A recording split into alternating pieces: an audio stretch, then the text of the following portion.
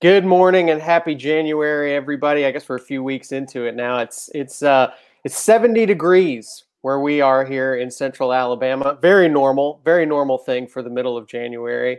But we roll on. We trudge into the off season. It's been a weird one so far. I guess that's fairly normal for life in the SEC. And I'm joined by two guys who cover all the ins and outs of the madness of the Southeastern Conference. That would be Matt Zenitz and John Talty. And guys, we're in the midst here. I think things are finally starting to settle down a little bit, but what that means is we have a chance to look around the conference and take stock of things and the new status quo that we're going to be dealing with going forward. And we're going to talk about a couple of big time programs in the SEC and their new coaching staffs and what we think of them so far. But before we get to those, we have to talk about the one that's not assembled yet, and that's the one at Tennessee right now, where they are currently looking for a new head coach with a new AD in Danny White from UCF, which was heralded as a big hire for Tennessee at the athletic director position.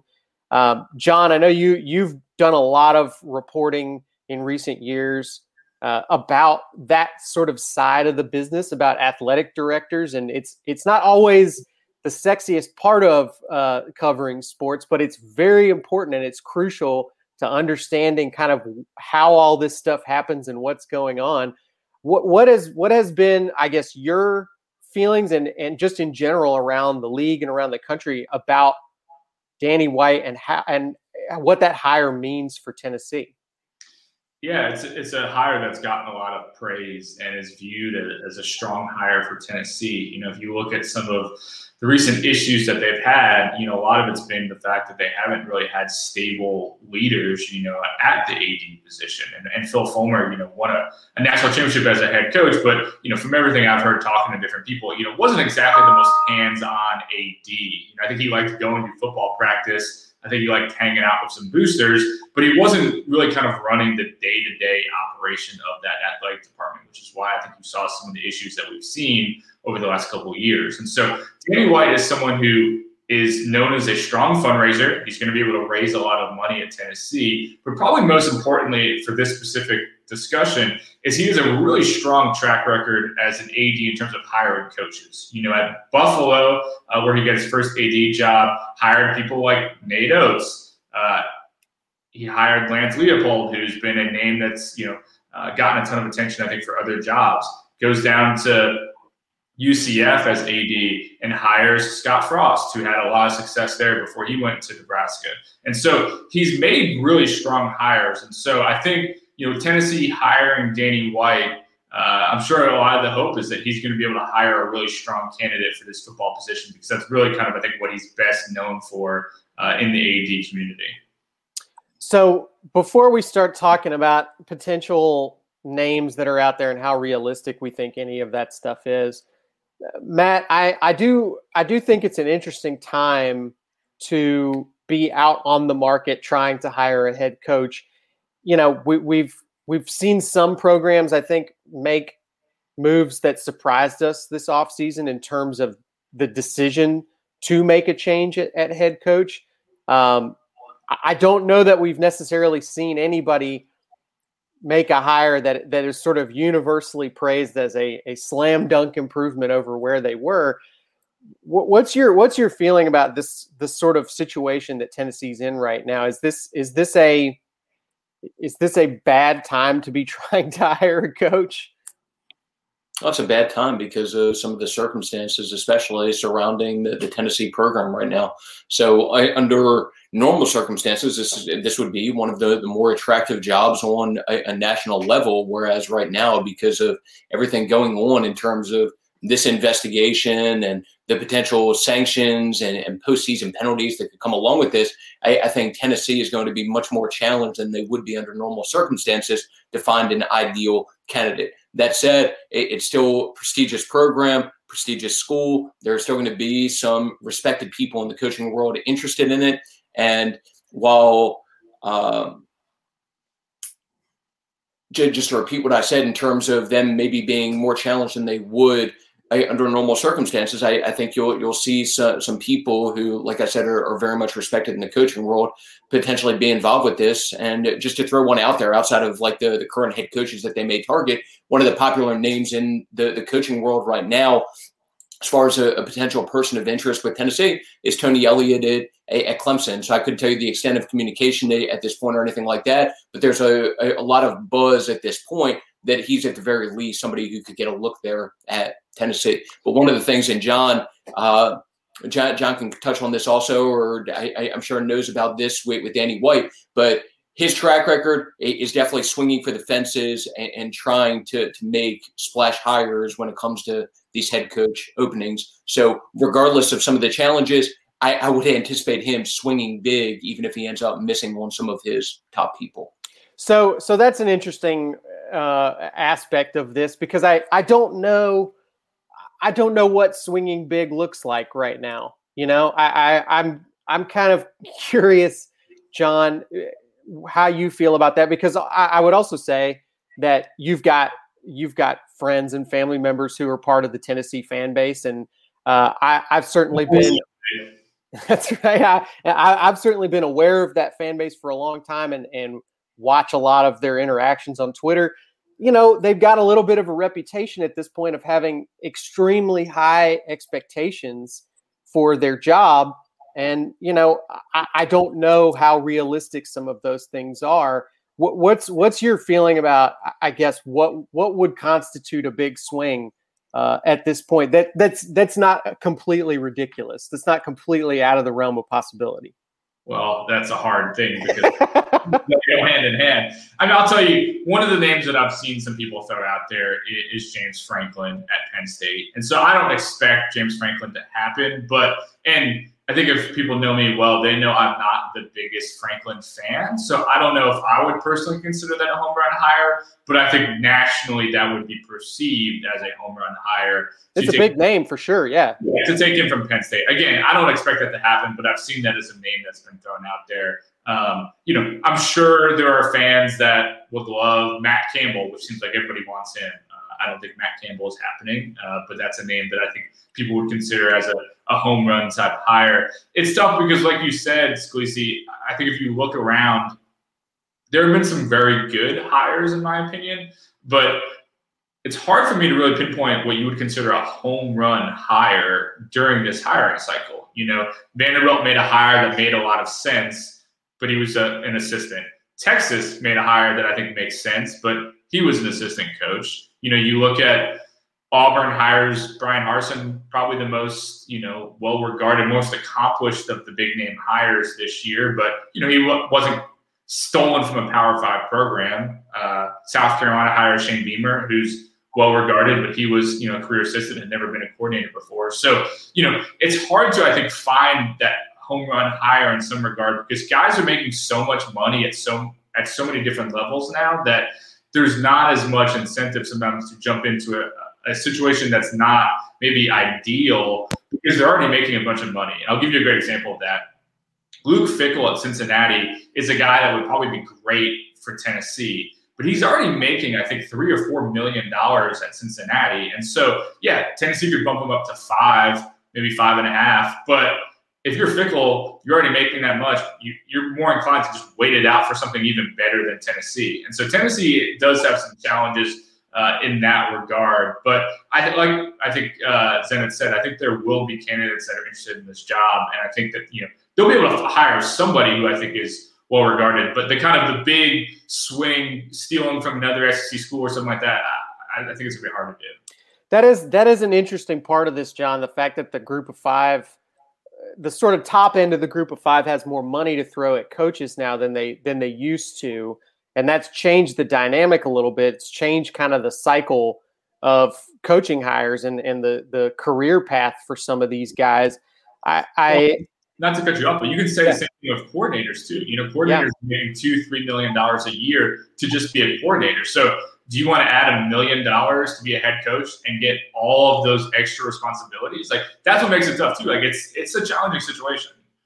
For sure. I would say, I think right now, one of the things that you know, and I tweeted about this whole situation with Tennessee, and and mostly just asking, is this that much better of a job than some of these other schools? I specifically mentioned Ole Miss because there are, of course, some Tennessee fans who are clamoring for Lane Kiffin to come back to Tennessee, where he spent 1 year before leaving for USC. But my question about this was, is that really that much better of a job than Ole Miss? I mean, and one, the arguments that get thrown back at you a lot are tradition. And yes, Tennessee has much richer, deeper tradition than Ole Miss does.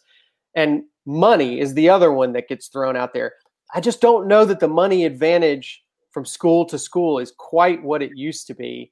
But Matt, what are your thoughts on just in terms of that dynamic of you could stay at a place where maybe you're going to make less money, but they love you, the expectations are lower. And look, I know coaches are a different breed. What's kind of your thought on that side of things? Well, first of all, I appreciate the subtle promotion of Matt Scalisi's Twitter account. I mean, Matt Scalisi, people that don't follow him, does it. I don't recommend it. I don't recommend it to anybody, but knock yourself out. There's not a person, reporter-wise, in the state of Alabama or that covers the SEC that Nick Lutzko loves more on Twitter than Matt Scalisi, just to throw that one out there. But wait, what was your question again? I got sidetracked. I guess just my thought. I'd like to know what you think about the idea of you can stay at a smaller program and make really good money, or you can go to a place that has much higher expectations for some more money. Yeah, Tennessee's obviously going to have more financial resources than a lot of schools around the country. The thing that, once again, and that probably sound repetitive right now saying this, the thing that's going to make it challenging for Tennessee in particular is this investigation that's still ongoing and the potential postseason penalties that would come along with that. Otherwise, regardless of what the program has been recently and coming off the season that they were, if there was no potential of postseason penalties or this investigation going on, you would see more high-profile people involved in this search than what I think you'll ultimately end up seeing, which I think John would agree with. I would. And again, I've reported it in the past. Hugh Freeze is interested in this job. And so, the circumstances at play rule him out from everything I understand from this job. But that's obviously a big name that would want this job. And I think there would be others. But again, between coming in, you've essentially lost your entire first recruiting class coming in where you did. You've got guys leaving left and right for transfer portal. Plus, anybody who takes this job is going to want to know, what am I walking into here? Am I about to face a 2-year bowl ban? And so I also think one thing to add in is just whoever takes this job, I would expect to get probably at least a 6-year contract, maybe even a little longer, especially if it's a bigger name, because you're not leaving a good situation to come into Tennessee and lose 2 years right off the bat. And then, all of a sudden you got 2 years left in your deal and you're getting forced out. People are going to want to know there's a commitment, both financially and years wise, if they're going to come there. And I'm guessing they end up turning. Yeah, and sorry to cut you off, Matt. One thing I'll add in also, just because we've talked about this before, so I'll follow up on it.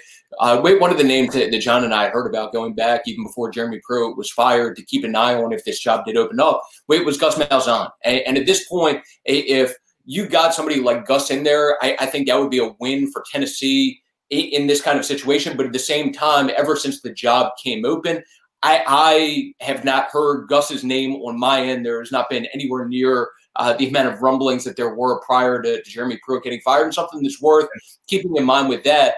I obviously, and I don't think this is a secret at this point, have the Kevin Steele-Gus dynamic that played out at Auburn. Kevin Steele, obviously the interim head coach at Tennessee there. I wonder, just considering the circumstances, if Kevin's been given any assurances that he'll be part of the next head coach's staff or anything like that. But the Kevin connection there, to me, very much lessens the potential of Gus being any sort of possibility there. And just to emphasize once again, even though there were rumblings leading up to the point when Jeremy was let go about Gus being somebody to keep an eye on, really have not heard anything on my end recently about him being somebody worth keeping an eye on.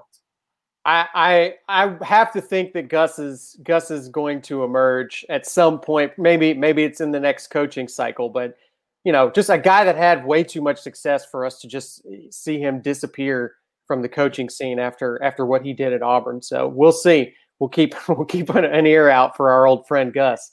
And one thing I'll add in about Gus also. So I'm not sure from a percent standpoint, just the likelihood of him taking a year off versus getting another job or anything like that. I do think we'll see Gus again at some point in the near future. But we was talking to a coach that he has a good relationship with recently. And one of the things that Gus brought up during the course of the conversation is, I mean, Gus hasn't been out of work for that long, but referenced during the course of that conversation that he's already a little bit bored. So I would think I would think for Gus that there would definitely be an interest there to get back into coaching at some point soon. Obviously, whenever an opportunity presents itself, that's worth taking. It does not surprise me about him at all. So speaking of Auburn, by the way, let's talk about Auburn for a minute. They've now got their on-field coaching staff assembled at this point. The whole staff has been officially announced, and I think it's an interesting group. It's a mix of familiar names and names that if you don't follow Boise State, you're maybe not as familiar with. But I'm curious from you guys, and I'll start with you, Talty. What's your feeling, I guess, about the overall staff that Harsin has assembled here and kind of how they stack up, how they fit in the rest of the SEC? Well, I think the biggest question for Harsin was just what's going to be the SEC flavor of this staff, because he really hadn't spent any time down south except that year at Arkansas State. And I think he went pretty heavy on it. I'm sure Zance will get into this. Derek Mason, I think, is a great hire as defensive coordinator. He was a guy who had other opportunities. I think that's a really strong hire. Will Friend has been around the SEC. He's a guy who knows how to do things, probably also smartly, got out of Tennessee, went to South Carolina for a hot minute, and then, taking him. Mike Bobo, I think, is a name that, some people like. I think fans are probably a little, meh about, but I think he's certainly a well-known name from the SEC. And, I think he hired some other smart hires. I like Cornelius Williams, who he hired from Troy. He's a former Hoover wide receiver, knows a bunch of people around the state. So I think that they did a pretty good job. Where does it stack up the rest of the SEC? I mean, it's hard to say until we kind of see what they do from a recruiting and coaching standpoint. I think, and I know we'll get into this later, I think just the way Saban has reloaded his Alabama staff, I think I would put that above Harsin's initial Auburn staff. But I do think he made some really strong hires, and I think got the necessary SEC experience and knowledge on this first staff to be able to compete. Matt, I'm specifically on the defensive side of the ball. What are your thoughts on the staff that Auburn has coming in there? I mean, it's again, it's a group headed by somebody that SEC fans are already familiar with, but this is a part of the team that wasn't necessarily lacking. It wasn't necessarily the defensive side of the ball is not why Auburn is making a coaching change here necessarily. So how do we feel, I guess, about the group coming in on that side? Well, first of all, it's going to be interesting to see what he does with now his one remaining opening once again, since it looks like Tracy Rocker is leaving for the NFL. But at the same time, and I'll just take this to staff as a whole, just to piggyback on what John was saying, I think what you've seen as this staff came together is a nice combination of coaches that Harsin had history with, certain comfort level with, mixed in with guys who have ties to not only this region, but specifically the SEC, and then also ties to this area from a recruiting standpoint. So I think there's a nice balance there from that perspective to go along with the fact you have a couple of former head coaches on your staff with Derek Mason and Mike Bobo. You're starting to see some of the support staff hires come into play where you have Bodie Reeder, who's been hired as an offensive analyst, who's been an OC at 3 different spots, and I'm sure will be a valuable sounding board behind the scenes. So to me, that's probably the biggest thing that sticks out, just that nice balance there of guys who there was pre-existing relationship with, comfort level with, to go along with coaches who have ties to region, SEC, guys who have played, coached it at Auburn previously, and then once again, the recruiting part of it is important to go along with that, and coaches who have familiarity and relationships down in this part of the country already. Yeah, and they're going to need to do some quick work when it comes to recruiting, because I'm looking at the 24/7 Sports recruiting rankings right now, and even though they're really only about halfway done with their class in terms of committed players, Auburn is basically barely inside the top 50 nationally. They're one spot ahead of Vanderbilt in the 24/7 rankings. So they're in a rough spot right now, and they don't have a ton of time to close the deal, and they don't have a lot of, because of how recruiting has changed and how the December signing period has now become sort of the main signing day. There just aren't there's not a very large margin of error for this coaching staff to finish this recruiting class in a way that will not hamper them going forward. Do you guys see that as factoring into, I mean, I'm sure that obviously Harsin made some of his hires with recruiting in mind, but when you look at this staff, either of you, does it seem like it's going to be good enough long-term to be more competitive with the upper echelon of the SEC? I'll let you lead in with Hamilton. It's a tough one. I'm look, we're speculating. I think here's one of the big questions is that we just don't really know enough of what Brian Harsin can do at an SEC level, because if you look around the SEC of who does the best, I mean, Nick Saban is an absolutely relentless recruiter.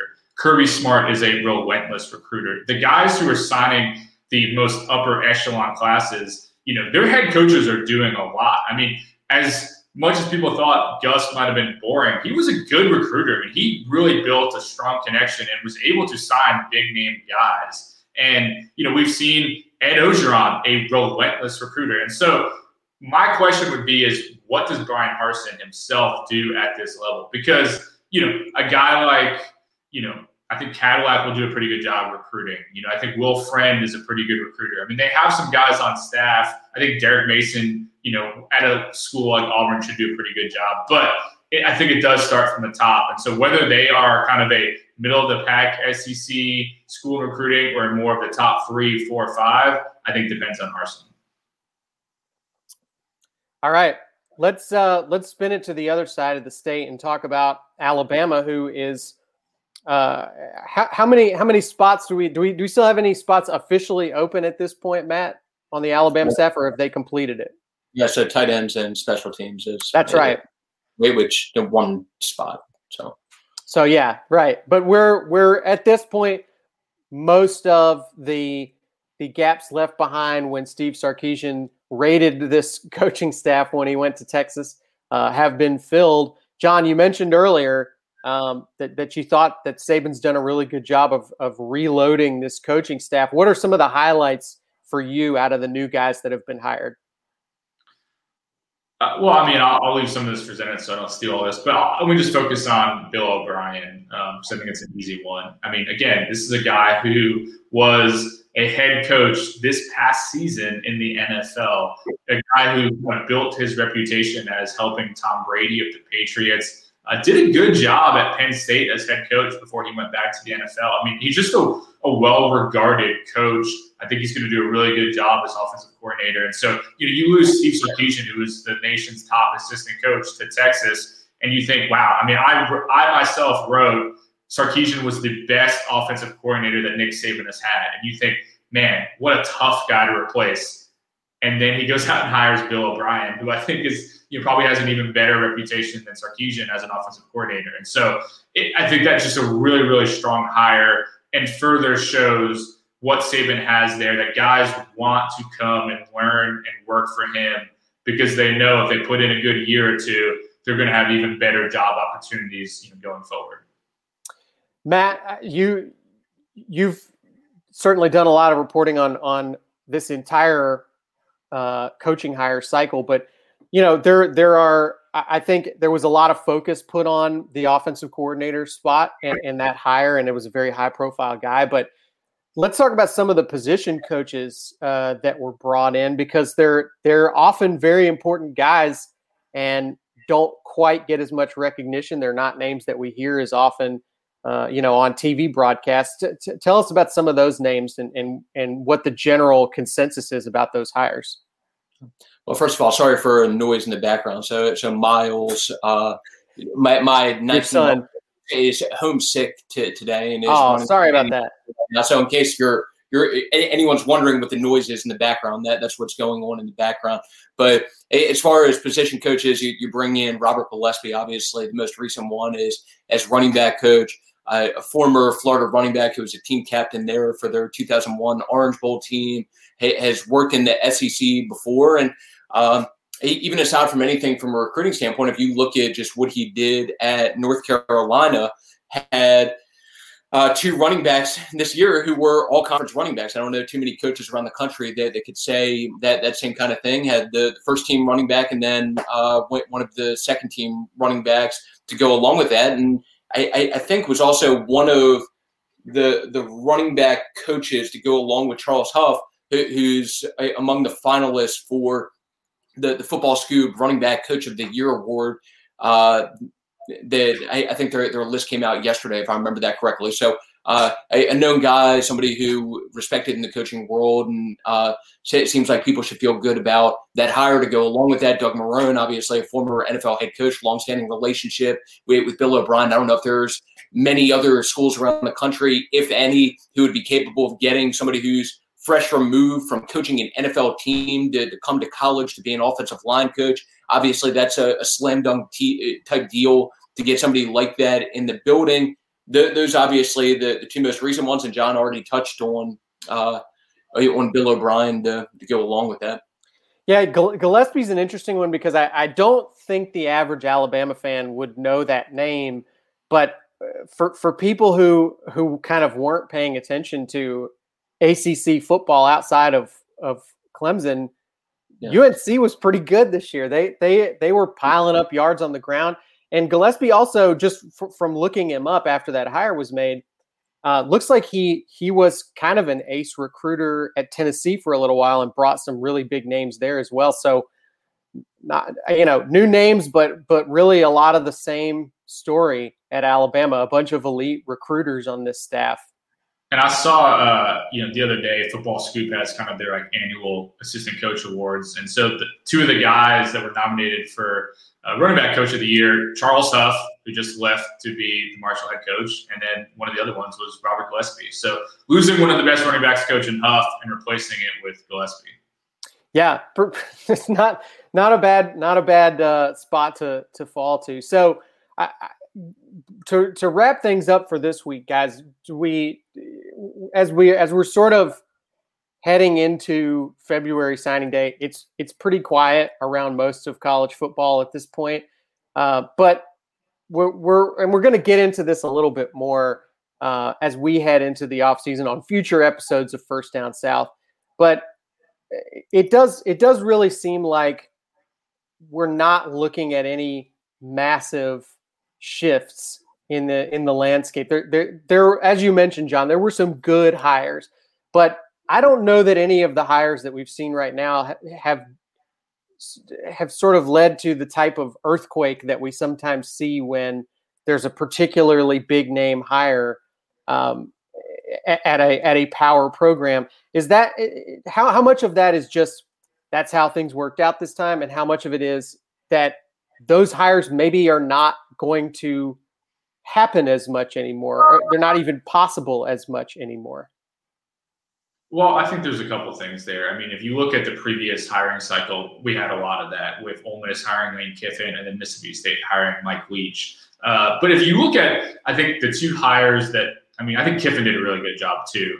But if you look at two of the hires that I think maybe did the best, Arkansas, Sam Pittman, very under the radar guy. And then Missouri with Drinkowitz, who, I don't think anybody was blowing that away as the greatest hire. He had basically 1 year of experience, but did a really good job. So I think you're always seeing people learning from the experiences. I think South Carolina's hire reminds me a lot of the Sam Pittman hire for Arkansas. We'll see if it works out the same way.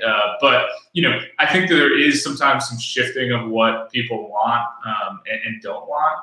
And I just think one of the key factors, I think, too, this year is that we haven't seen, I think a lot of people thought there weren't going to be that many hires and fires this year because of the financial restrictions. That obviously didn't happen. There's been plenty. But I do think maybe there has been a little bit of reticence to be, I'm going to pay this guy $7-8 million and pay a buyout for his new contract. You might have seen some people decide to go a little smaller this year.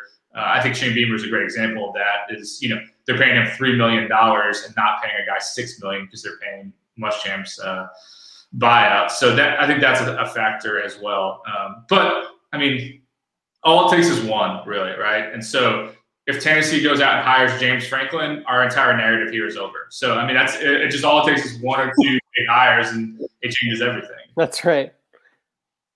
All right. Well, we will see how things turn out. Dennis, you want to weigh in there? You're just going to nod at me. Yeah. So, I mean, the biggest thing that we need to leave people with is, like we were talking about before coming onto the show, Matt Scalisi's breakdown of WandaVision through 3 episodes so far. I think everyone came for it today, and the fact that we've gotten through 31 minutes now without any sort of breakdown of that, there are probably going to be a lot of disappointed people. So I would throw in, if you could, like a quick 30-second breakdown, just your analysis, your feedback, your breakdown through 3 episodes of this show now.